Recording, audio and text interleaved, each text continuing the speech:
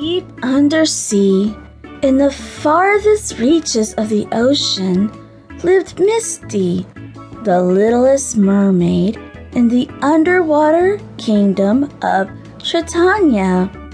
Kind of heart and soft of voice, Misty had long golden hair and a sparkly green tail that matched her vivid green eyes. Her life was a happy one, nestled comfortably in the village that surrounded the majestic shell-covered palace. During the day, she attended Mer School, where all mermaids and mermen would go to learn the ways of the sea and the secrets of the deep.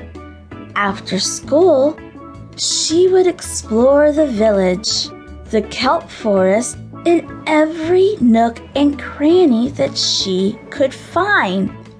Misty loved to explore and find new things. She even went where she was not supposed to go, the surface.